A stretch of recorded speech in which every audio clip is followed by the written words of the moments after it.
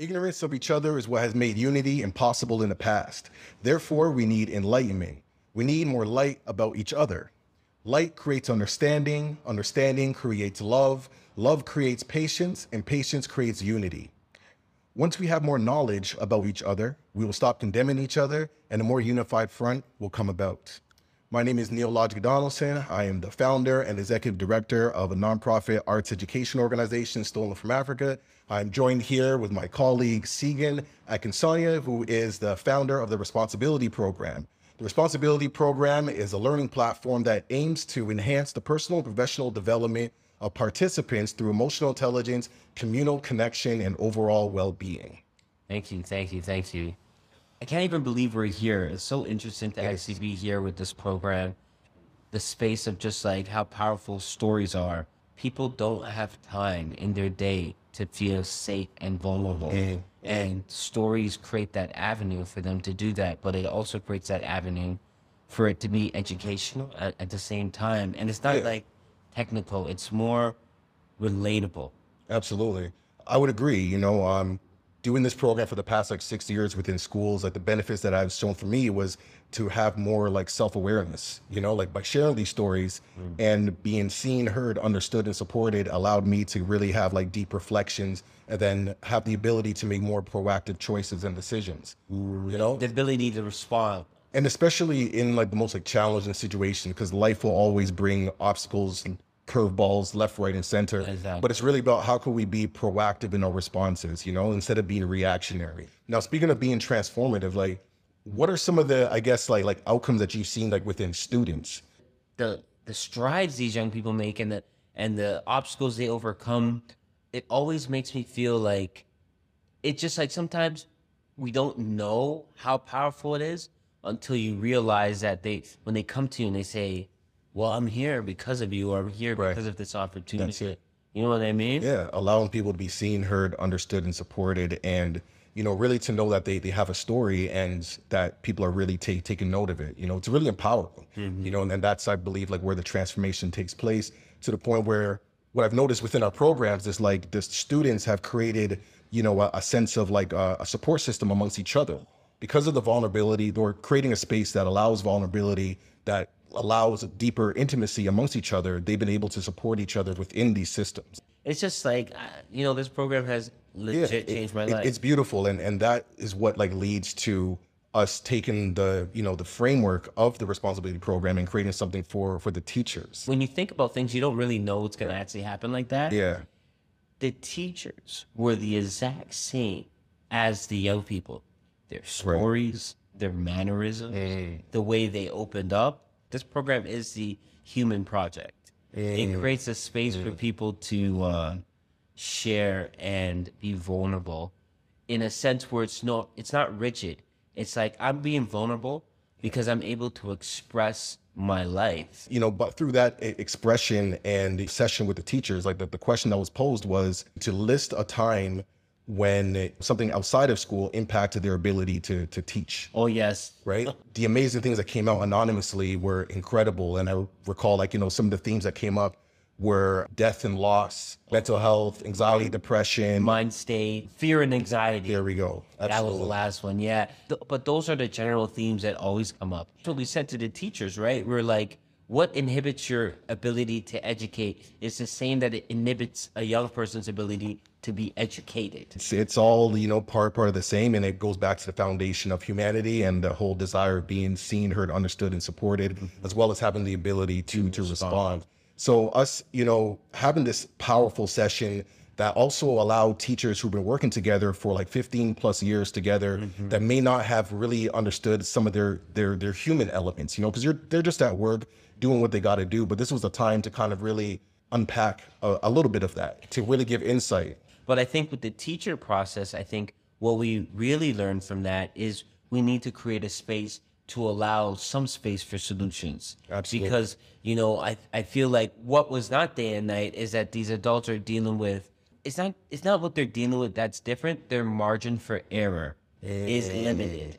Their margin for error is limited. Wow. So that's the space where we felt like we needed to bring someone that has those experiences. Absolutely. And that has that understanding, and that also has the ability to kind of help heal, understand, and feel, what is it? Seen, heard, understood, and supported. And supported, right? Right. So I think that's where we brought in this amazing person who's an igniter.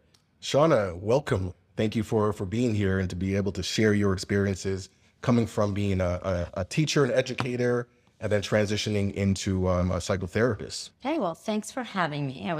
First, let me say I'm very impressed with what the two of you are accomplishing here, and it's really good to be part of that conversation. It's one that needs to be had over and over again. So the more people having it, the better we can help them be, heard, seen, heard, understood, and supported. There we go. Right? Yeah, because that's what it's all about. Everybody wants that. Everybody. Kids and teachers. So to give you some insight, I was a teacher of the deaf and hard of hearing in the York Region Board for 16 years. And my job was to go from school to school and support the students with hearing loss, finding accessibility in academic and environment in their rooms. So I was in over 100 classrooms over that 16 years. And I saw what you are saying over and over again. A lot of my job ended up me supporting the teacher in the classroom as much as the child. I'd walk in and she'd be like so happy that I was in her space to share solutions, right? Because you're an island on your own in your classroom. You get a little bit of support, but you really are in there 5 hours a day on your own, right? With all these little humans. And you're changing lives, but like you said, the margin of error is really little. If you're having a bad day, that impacts them. And that mental health piece is not part of our education system enough yet, right? So here's some solutions. So as a teacher of the deaf and hard of hearing for 16 years, I loved my job, but I was always up against challenges and I always tried to find solutions, but it became exhausting. And there's a lot of, nobody likes change. I have 2 adult children with cochlear implants. They were born profoundly deaf and have some mental health and some learning disabilities. So getting them from JK to graduating high school was quite a journey. And through that, I learned so many ways to find solutions, do things outside the box. I also realized how much trouble there was. I think kindness, accessibility, inclusion, diversity, empowerment. Right. What did you say? Seen, heard, understood, supported. That needs to be part of the everyday curriculum. So over the years in that field, I just started feeling less and less empowered. I kept feeling like I can do less and less. My heart was sinking lower and lower. I didn't have passion. I was really kind of shutting down. There wasn't enough support for me to deal with what was going on in the system and at home. So I took a leave of absence. I did experience death. The suicide of my brother about 6 years ago. So I was very lucky. I knew, and I was in therapy. So I took a leave of absence, which was wonderful. I got to heal my family and spend time in that grief. And then as I started to realize that the teaching wasn't for me anymore, I had to have a plan B. And I decided the best way to do it is through what I love, is talking, helping, solutions. I went back to school to become a psychotherapist. It was the best way to heal from my brother's death, my family falling apart, all of that. And then start to realize all the pieces of my life, all the things I saw, what I can do on the other side. So I'm all about empowering the teachers to have that ability to ask for help, get support, get therapy, be part of programs like this, invite others in to make change. That's incredible. Like you really, used your, all your knowledge, wisdom, and understanding to be really proactive. Like you could have been reactionary. It could have brought you into a even darker place, but you said that, hey, I want to do something about it. Now you're making change, not just for yourself, but for others. So thank you for that. That's incredible. Wow. No, honestly, I think that's just, it feels like that's a natural evolution to be in a space where you're helping young people, helping students, to helping the teachers, and then feeling that trauma to saying, I need to help myself.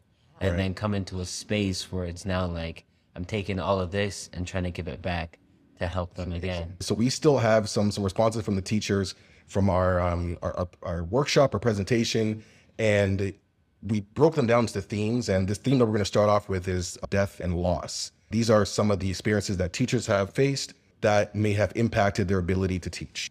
Everyone has a story Everyone has a story behind their smile. behind their smile. Okay, so let's start off with this one here. So it says, in 2010, one of our students passed away. After her death, it was excruciating teaching the class she was in and seeing her empty desk amongst her peers. It was a challenge to get through each class without crying. It was difficult to support my students when I was struggling with intense grief myself. When this was shared. I remember reading this, man, and every time I think about it, I go back to, you know, that high school moment where it's like, I never got to, this teacher reminds me of my teacher that dealt with a student's death, and he was a young person. I was there, and I remember he was sitting on the balcony, and they threw him a pop can, and he went to try to grab the pop can, and he fell over it, right? And I remember being in that class, and everybody was grieving, but the teacher was like ice rocked, like just dealing with it. And who didn't know what the teacher's dealing with, right? To even handle that. Who knows what's going on in their life, right? And we all depended on the teacher, and then nobody was there for the teacher. And that's where I feel like this story reminds me of that, and understanding that, right? And like I'm saying to myself, it's like, what does someone even do in that position? Well, that's where I come in. When you look at grief, just think about in a child's life, in any adult's life.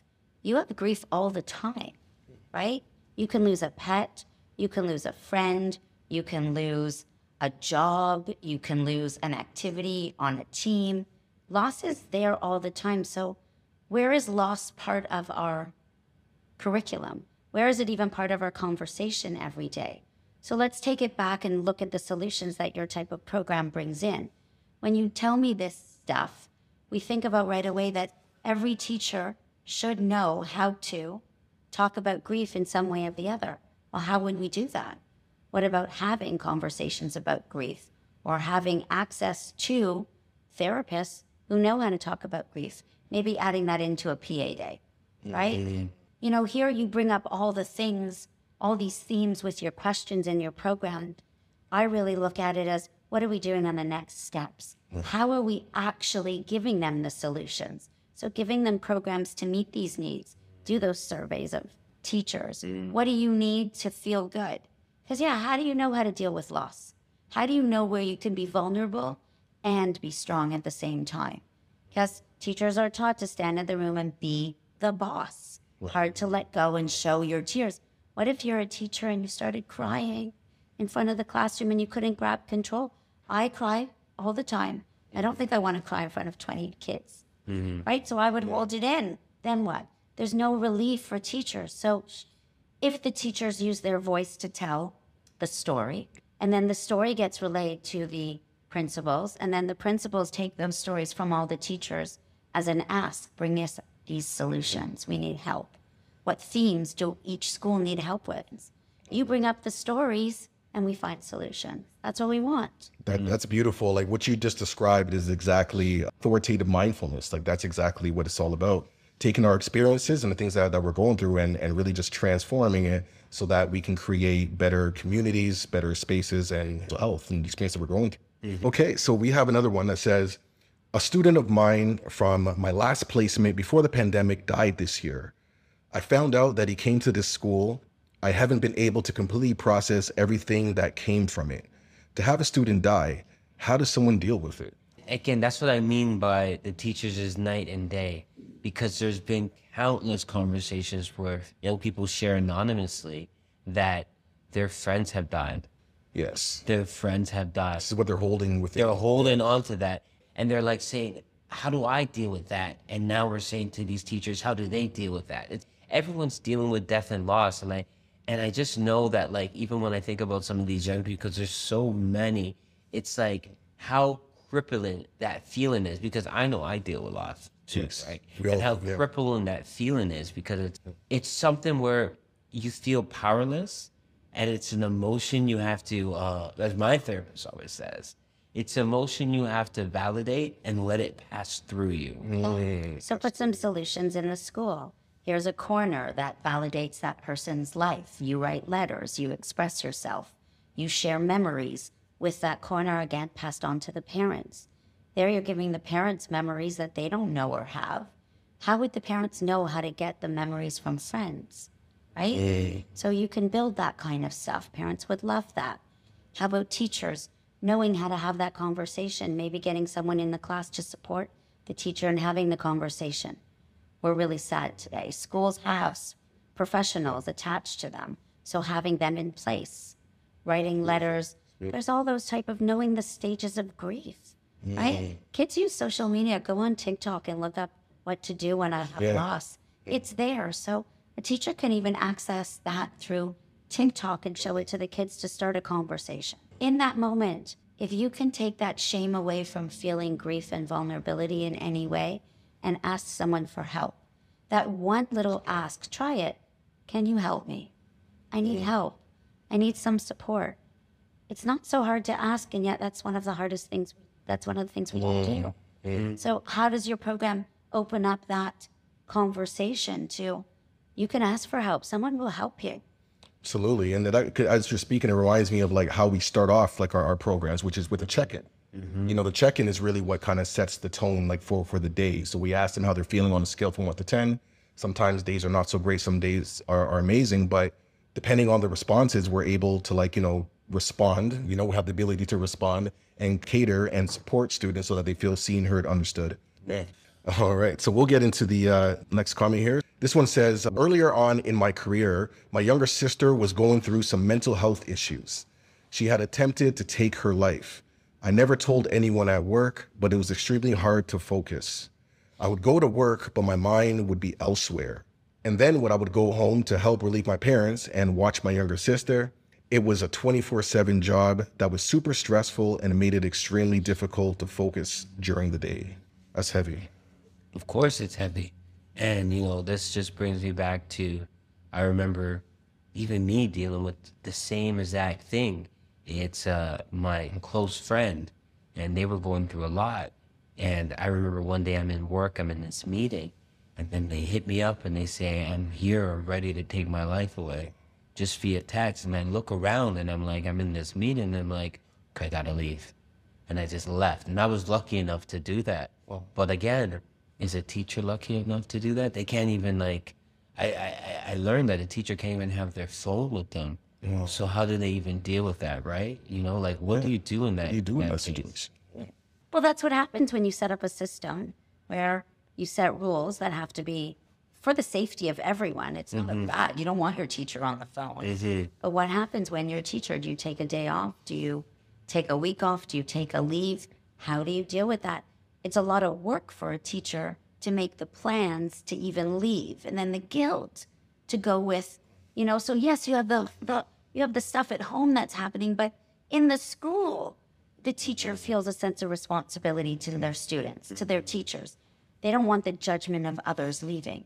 So again, being able to open up that conversation through your program where you say to people, what do you need help with? What can we do for you? Are you ready? What do you need? That kind of stuff, right?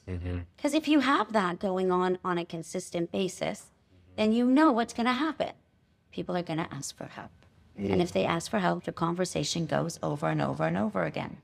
Yeah, you know, it just reminds me that like we all have our stuff. And by hearing people's stories on what they're struggling with mental health, it showed me that we need more compassion. We need more and more empathy, like less judgment. It's easy to judge someone by the way how they respond, or they're acting a certain way that just may be non-desirable. And through these experiences and just hearing more stories, it has allowed me to like not only empathize with others, but also myself as well. Right. And so it has put me in a space for a lot of like reflection and just to, you know, see what I can do. And then to know that it's like you mentioned, it's okay to ask for help. Like asking for help is something that's like been challenging for myself, but through these experiences and hearing other stories, it has also given me permission to know that, hey, like there are people around that want to support me, but I also have to, you know, make that step forward as well and let it be known. And you know, the thing one thing over 6 years of doing this, like that's why I say I tell Neil all the time, it's like I go in a 10 and I leave a 1. And it is heavy. It does get heavy and it does drain energy, but you know what it is? It's almost like being this like and I don't know if this is the right word, but being this beacon, allowing this energy to kind of just drop on you. Right. Because You're holding space. That's yeah, what it is. there's no space to actually have this energy and have these conversations, and that's why it's that's why it has done its duty with these young people, because every space they're saying it's too hard to have these conversations, and that's why we deliberately take that space to have these conversations. No one has the opportunity to kind of give them these spaces. Does that make sense? Yeah, it does. Absolutely. It's really powerful. Do you see it playing out in the classroom? Like, when you follow up or when those kids come back to you, what happens? Do they go in? Do you see conversations starting in the schools? The simplicity of it is they start to feel comfortable to feel vulnerable. Yeah. That's it. Right?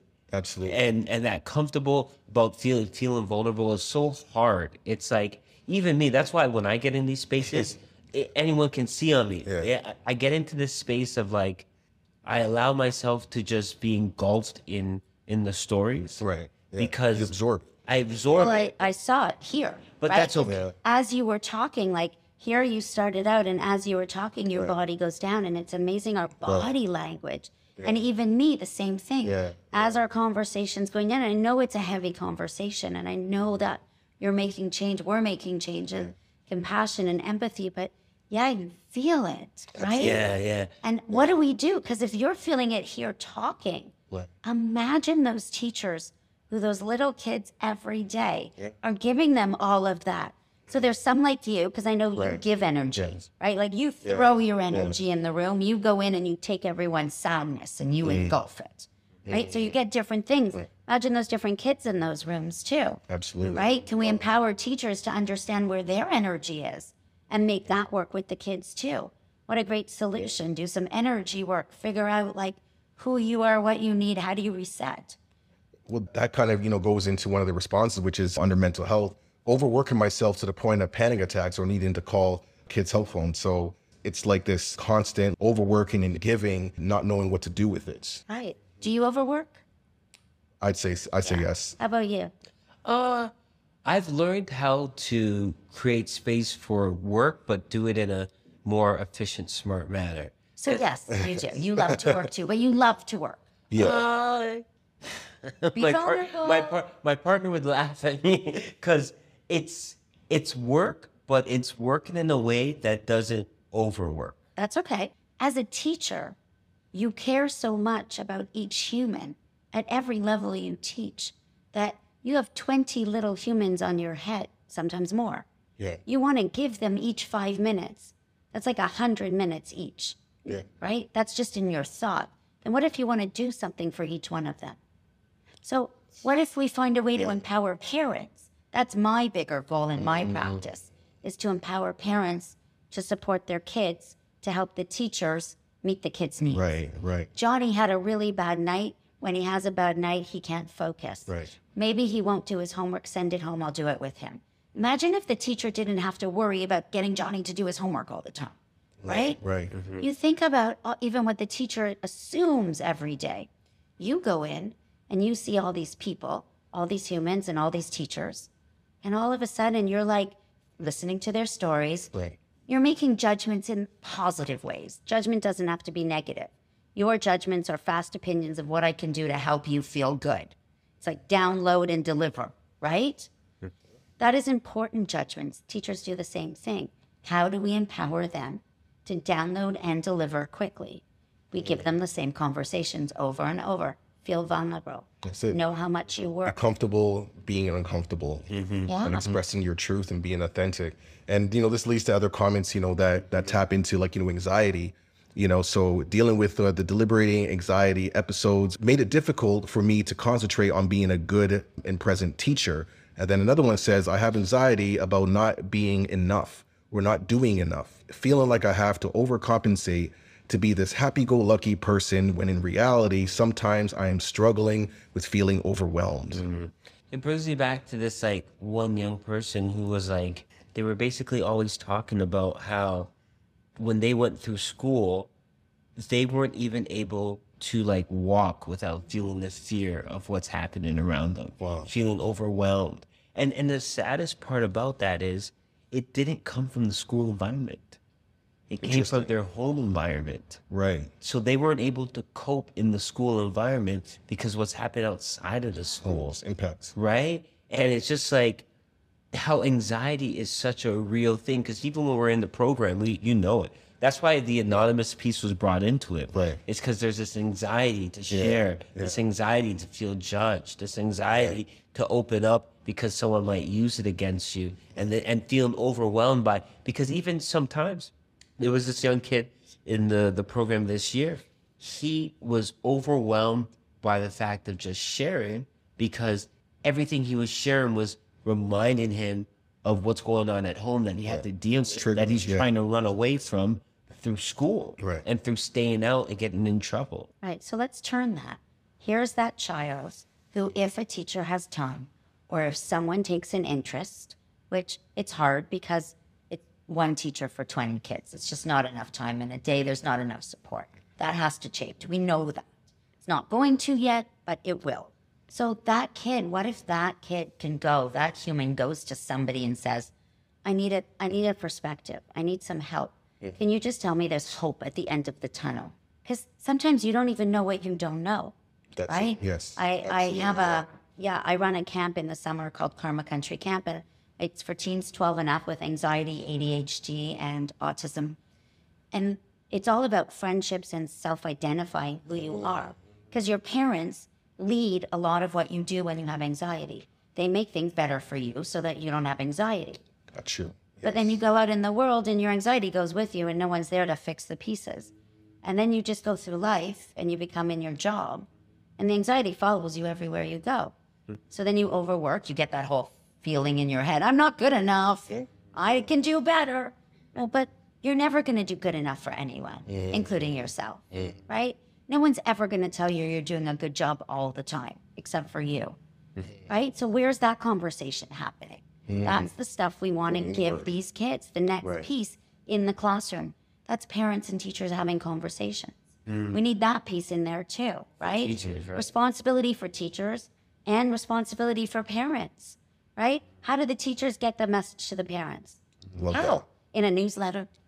Like, how many newsletters do you get in your inbox? Probably 200 in there. Never get Right? to them. Right. So how do we get this going with this information highway that is overwhelming? Yes. Do we have to do it through words, right? Back to the basics. I believe so. Like there is the power in storytelling and it proves itself like over and over again. And that's the way how we're able to like to really connect on that human level through our experiences and stories and sharing, you know, to be seen, heard, understood and supported. You know, this also leads into another key point that came up during our session with the teachers on authoritative mindfulness, which is the fear of failure. Oh, we're in fear of failure right now. Fear of failure. I mean, you can only imagine the amount of like pressure it is, you know, in these environments, you know, to be perfect, you know, like God forbid. Not even perfect. Just get through a day. Teachers' expectations usually, honestly, are just to get through a day. Wow. Yeah. Think about everything they have at home. What do you do with it when you go into a classroom for, let's see, 9 to 3, 10, 11, 12, 1, 2, 3, 6 hours? You get an hour for lunch. Right. So for 5 hours of the day, you have to be on Yes. and lead for humans. Yes. How do you do that when you have thoughts that come in your head? You're overwhelmed, you're anxious, you're depressed, you're sad, you're worried. How do you do that? Where do you put all those feelings? Right? How do you, so where's our solutions? Let's find a way to get your program out there more and more and more and more and more. So these conversations happen in every different organization. Yeah, absolutely. Because like for us, like through these conversations, then whether it's a school or a place at other places of business, you know, participants are able to create like a network amongst themselves, support systems amongst themselves within these larger systems. Resource kits on your website that teachers can access and buy, right? So they have the tools that we're talking about, that they have the tools that you know Right. to do in their classroom, that other piece. right? Like, there needs to be so many layers of this to get it going and started. But it starts with so many conversations. Absolutely. Let's get into some of the experiences here. So this one teacher said, a student who switched out of my class opened up to me about experiencing emotional abuse at home. I was told not to go any further, not to get involved because it was not my job, and technically it isn't. After finding out her younger sister, also a student in the school, had overdosed, I felt that I had failed the student in several ways. Like, where do you go with all that? That's so much to hold on to. And like, What's the you kind of want to support, but you're like, hey, duty to report, right? So realistically, she actually has by law a duty to report. So when an administrator tells you not to, it puts you in a position of, do I listen? Do I follow the rules? Who's right in that situation? Yeah. And there's lives on the line, right? And sense Lives of on the line. responsibility. So I always bring it back to the very important that teachers are very grateful and lucky to have benefits. Use them. Go to, if you don't want to talk about your personal life because you're not at vulnerability yet and maybe you're not ready to dive into that stuff. This is big stuff. Look what you uncovered, right? In one afternoon. yeah, This is what you uncovered. Yeah. That's crazy. This is living in all our schools. So use your benefits to go to a therapist just to talk about school, if that's how it starts. Let's talk about how you are as a teacher. Start getting that support. Start making a support group with your other teachers. yes, You know, access your brains to ask more questions and figure things out. How do teachers ask for this in the school? How do we get them to do that? Right? Because we can sit in these stories. There's millions of them absolutely. at every school, right? Look at 3 in one school had grief. 4 had anxiety. You know, most have mental health at this point. Anyone who taught through COVID has some mental health, Absolutely. right? Because most people who made it through COVID were changed completely. But if you had to entertain children online for a whole day, you should be, you're a superstar, right? Superstar. Like burn out. And then they jump back in the classroom with all that energy, right? Look what you're doing. You're bringing that negativity to the surface, making it okay. Absolutely. And the last one in this bracket here says, I have felt since I joined this staff that I've had a crisis of identity and ability. Are my decisions the right ones? Did I end up in the right career? My biggest worry is that my indecisions will hurt someone. No, and that's what I think that goes back to that margin of error, right? Like that margin of error is so limited, and it's so, they're dealing with so much, and even that like emotional abuse is like that teacher.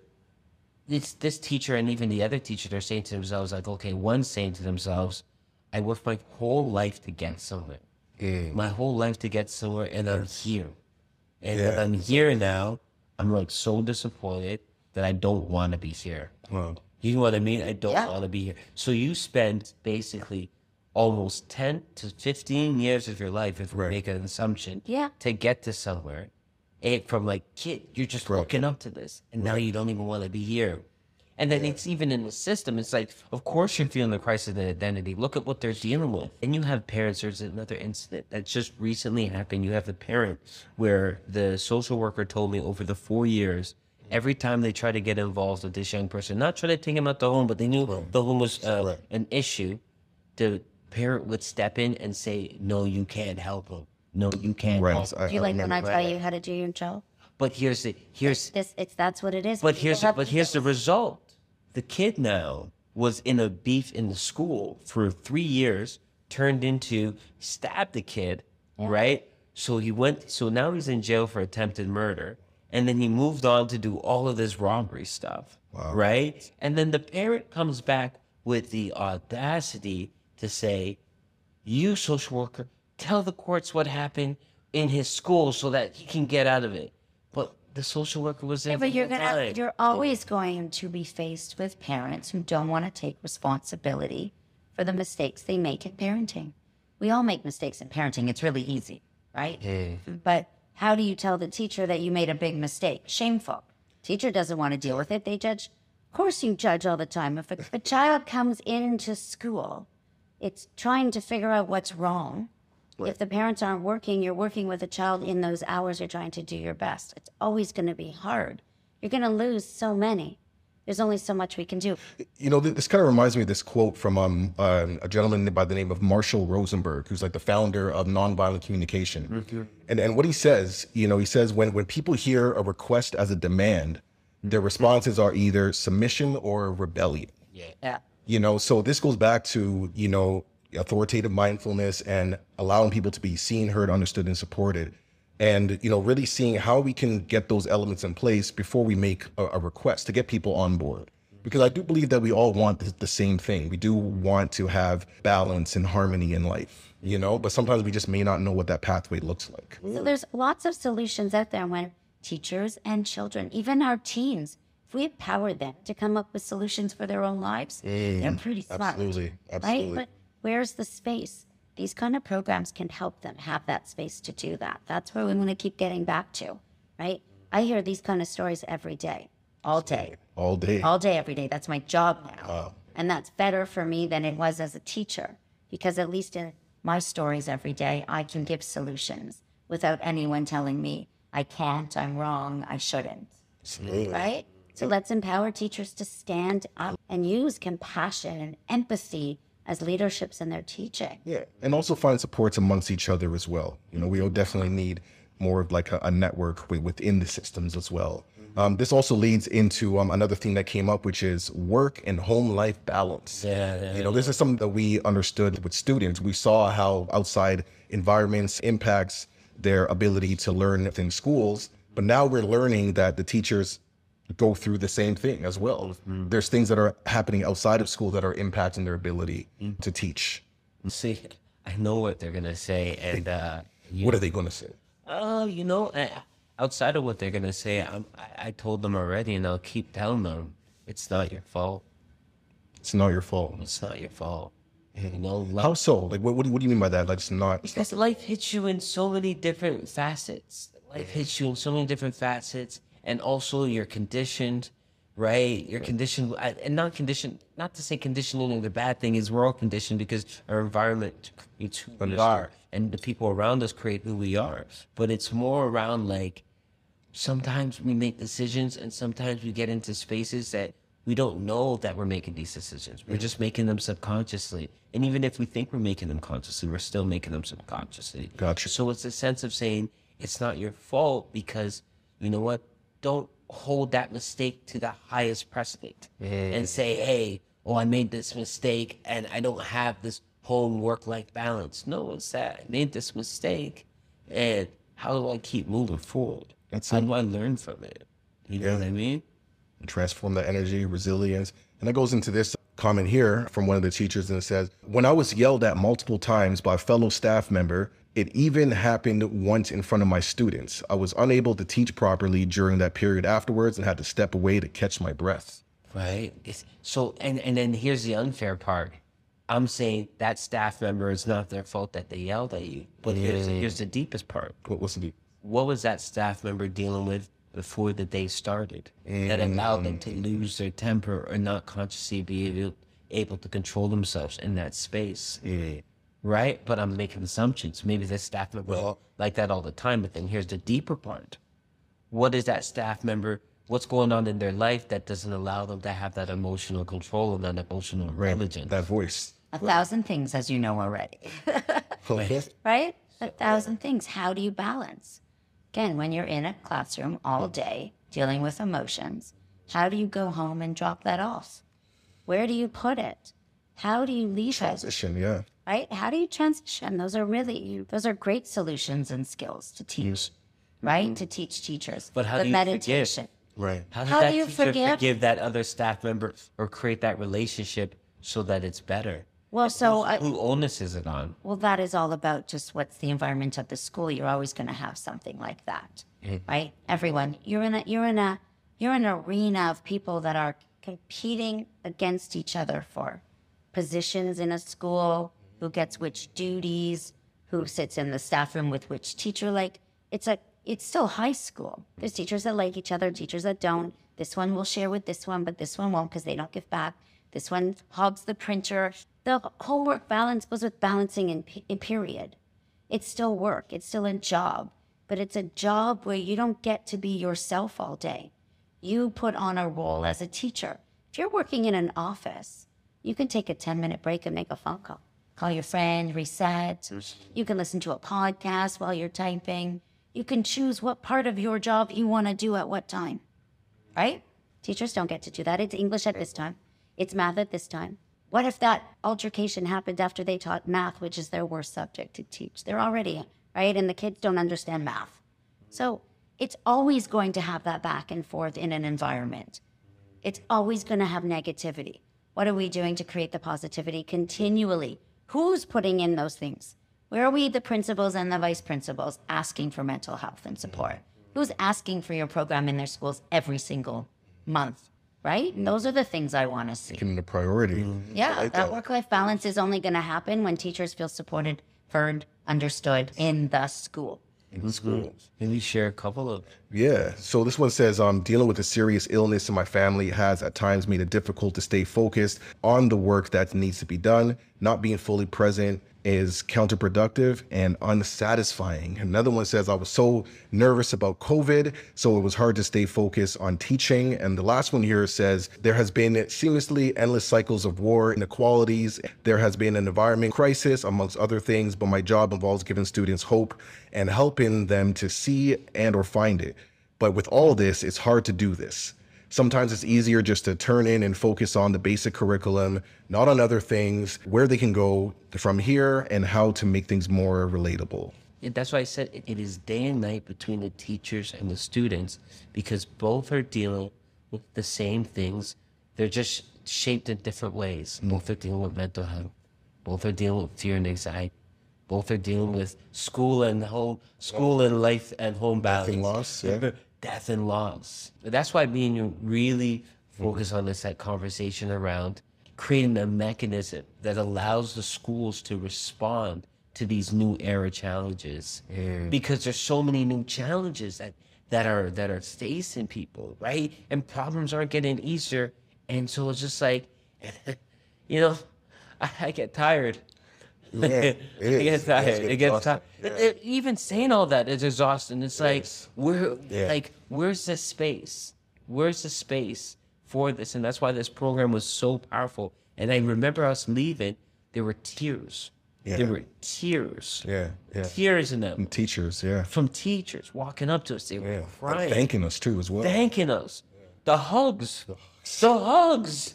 3 minutes. Yes. Tight. Yeah. You know what I mean? It's powerful. I don't know, man. I that's why I always tell them, so I don't know, but it's like instinctually you do know, but you know what, you don't know, because I'll say this: we can do our best to put ourselves in other people's shoes, even though we relate to their stories, but that's a facade.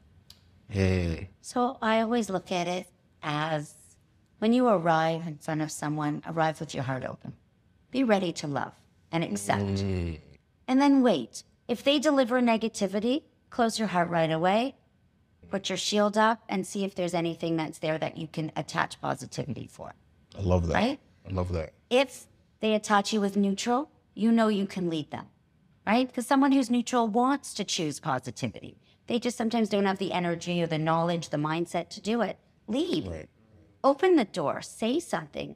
Because yes, every day can be negative. Every day can be negative. Throughout my life, I've had enough challenges that every morning I can choose, oh my God, is today the day I'm just giving up? Or is today the day then I'm going to do it again? I used to write on my ceiling a whole affirmation message. You can do it. It's just another day. You can do it. Right? Yeah. Right? So little things like that. Where would someone, all those kids you're talking about, those humans that you're talking about, where would they know that? Where would they go on social media to find those messages if someone didn't lead them to look? Right. So you always, wherever you go, you know that you have strength. Yeah. You come in with your open heart. You wait to see how someone receives, because you have an open heart. Yeah. That's how you start your day. Yeah. So you come in with that open heart. Teachers too. Let's teach them to be able to come in with the open heart. If they have to close it, you have to close it for the day. Sometimes you do. There's negativity around. Don't let it hit you. Yeah. Don't let it take you down.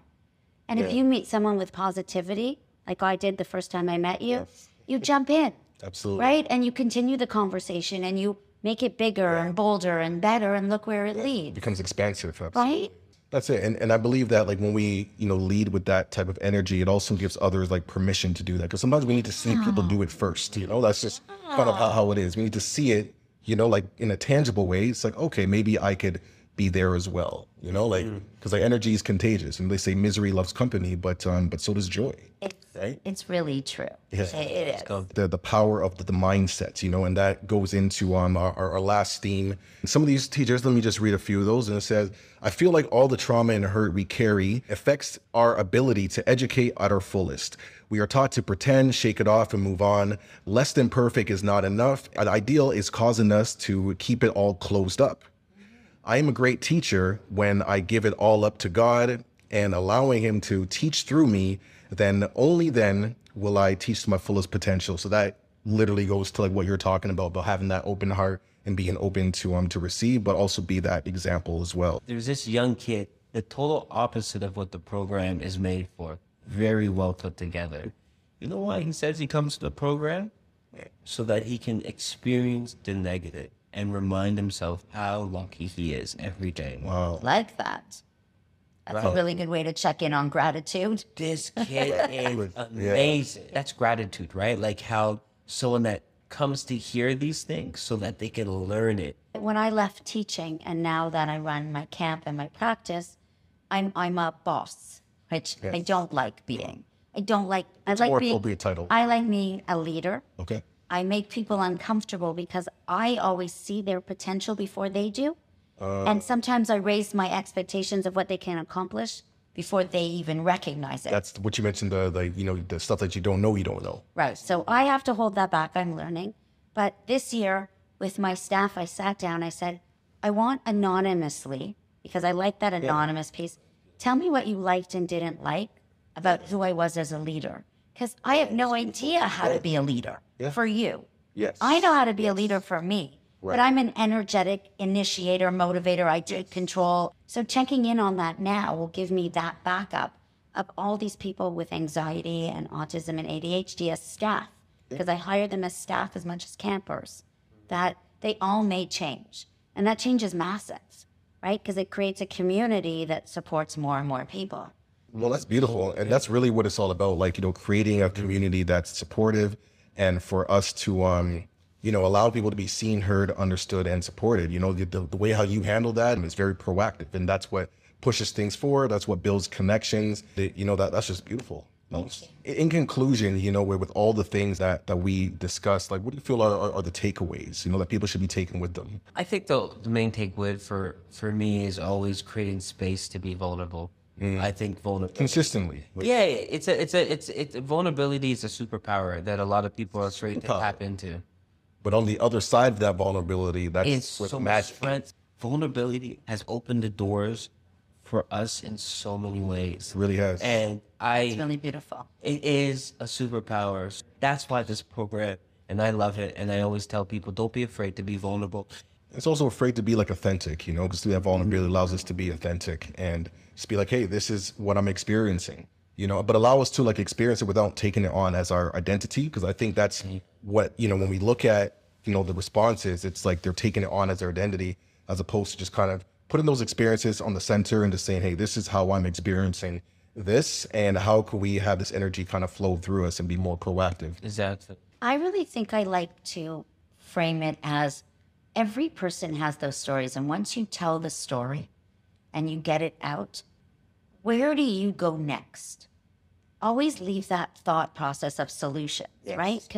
And go back, give that time and space to your stories, to your experiences. Check in on them. Check in on the appreciation. If you feel like you've done your job and you can put them away for now, have a solution to go with them if they pop back up again. This reminds me of the phrase that you always say in our youth group, which is be a good friend. But it's not just be a good friend to others, but be a good friend to ourselves as well. That energy that we put outwards, we also gotta put it inwards. We can't give from an empty cup, right? So we gotta make sure that we're being a good friend to ourselves, and trusting the process. But being open to learning, being open to connecting, and not having the fear for asking help. Yeah, there's a lot of big messages here. I really hope I see your responsibility program in every school this year. I appreciate that, yes. And we had an incredible conversation, lots to think about, and we want to continue these conversations. It doesn't just end here. We're going to keep it going and keep this energy flowing, and I'm excited. Yeah, Beautiful. me too. Thank you for sharing with Thank us you. and adding your Thanks for having expertise me. and Yeah. speaking your truth. Yeah. It's incredible. So Yes. Thank you for enduring the energy. This is our space. Thanks for having me. Thanks for staying in my energy. Thank you. Cool. All right. All right. Okay. I'm Shauna Ackerman, registered psychotherapist, PharmaCare's community. All right. And I'm Neil Lodge Donaldson, founder of Stolen from Africa and executive director. I'm Seeking Akinsanya. I'm a community guy. I'm an entrepreneur and just a lover of life. It's good. I'll take the lover of life too. I'm a lover of life too. Awesome. Hey, look at that. Yay. That was fun.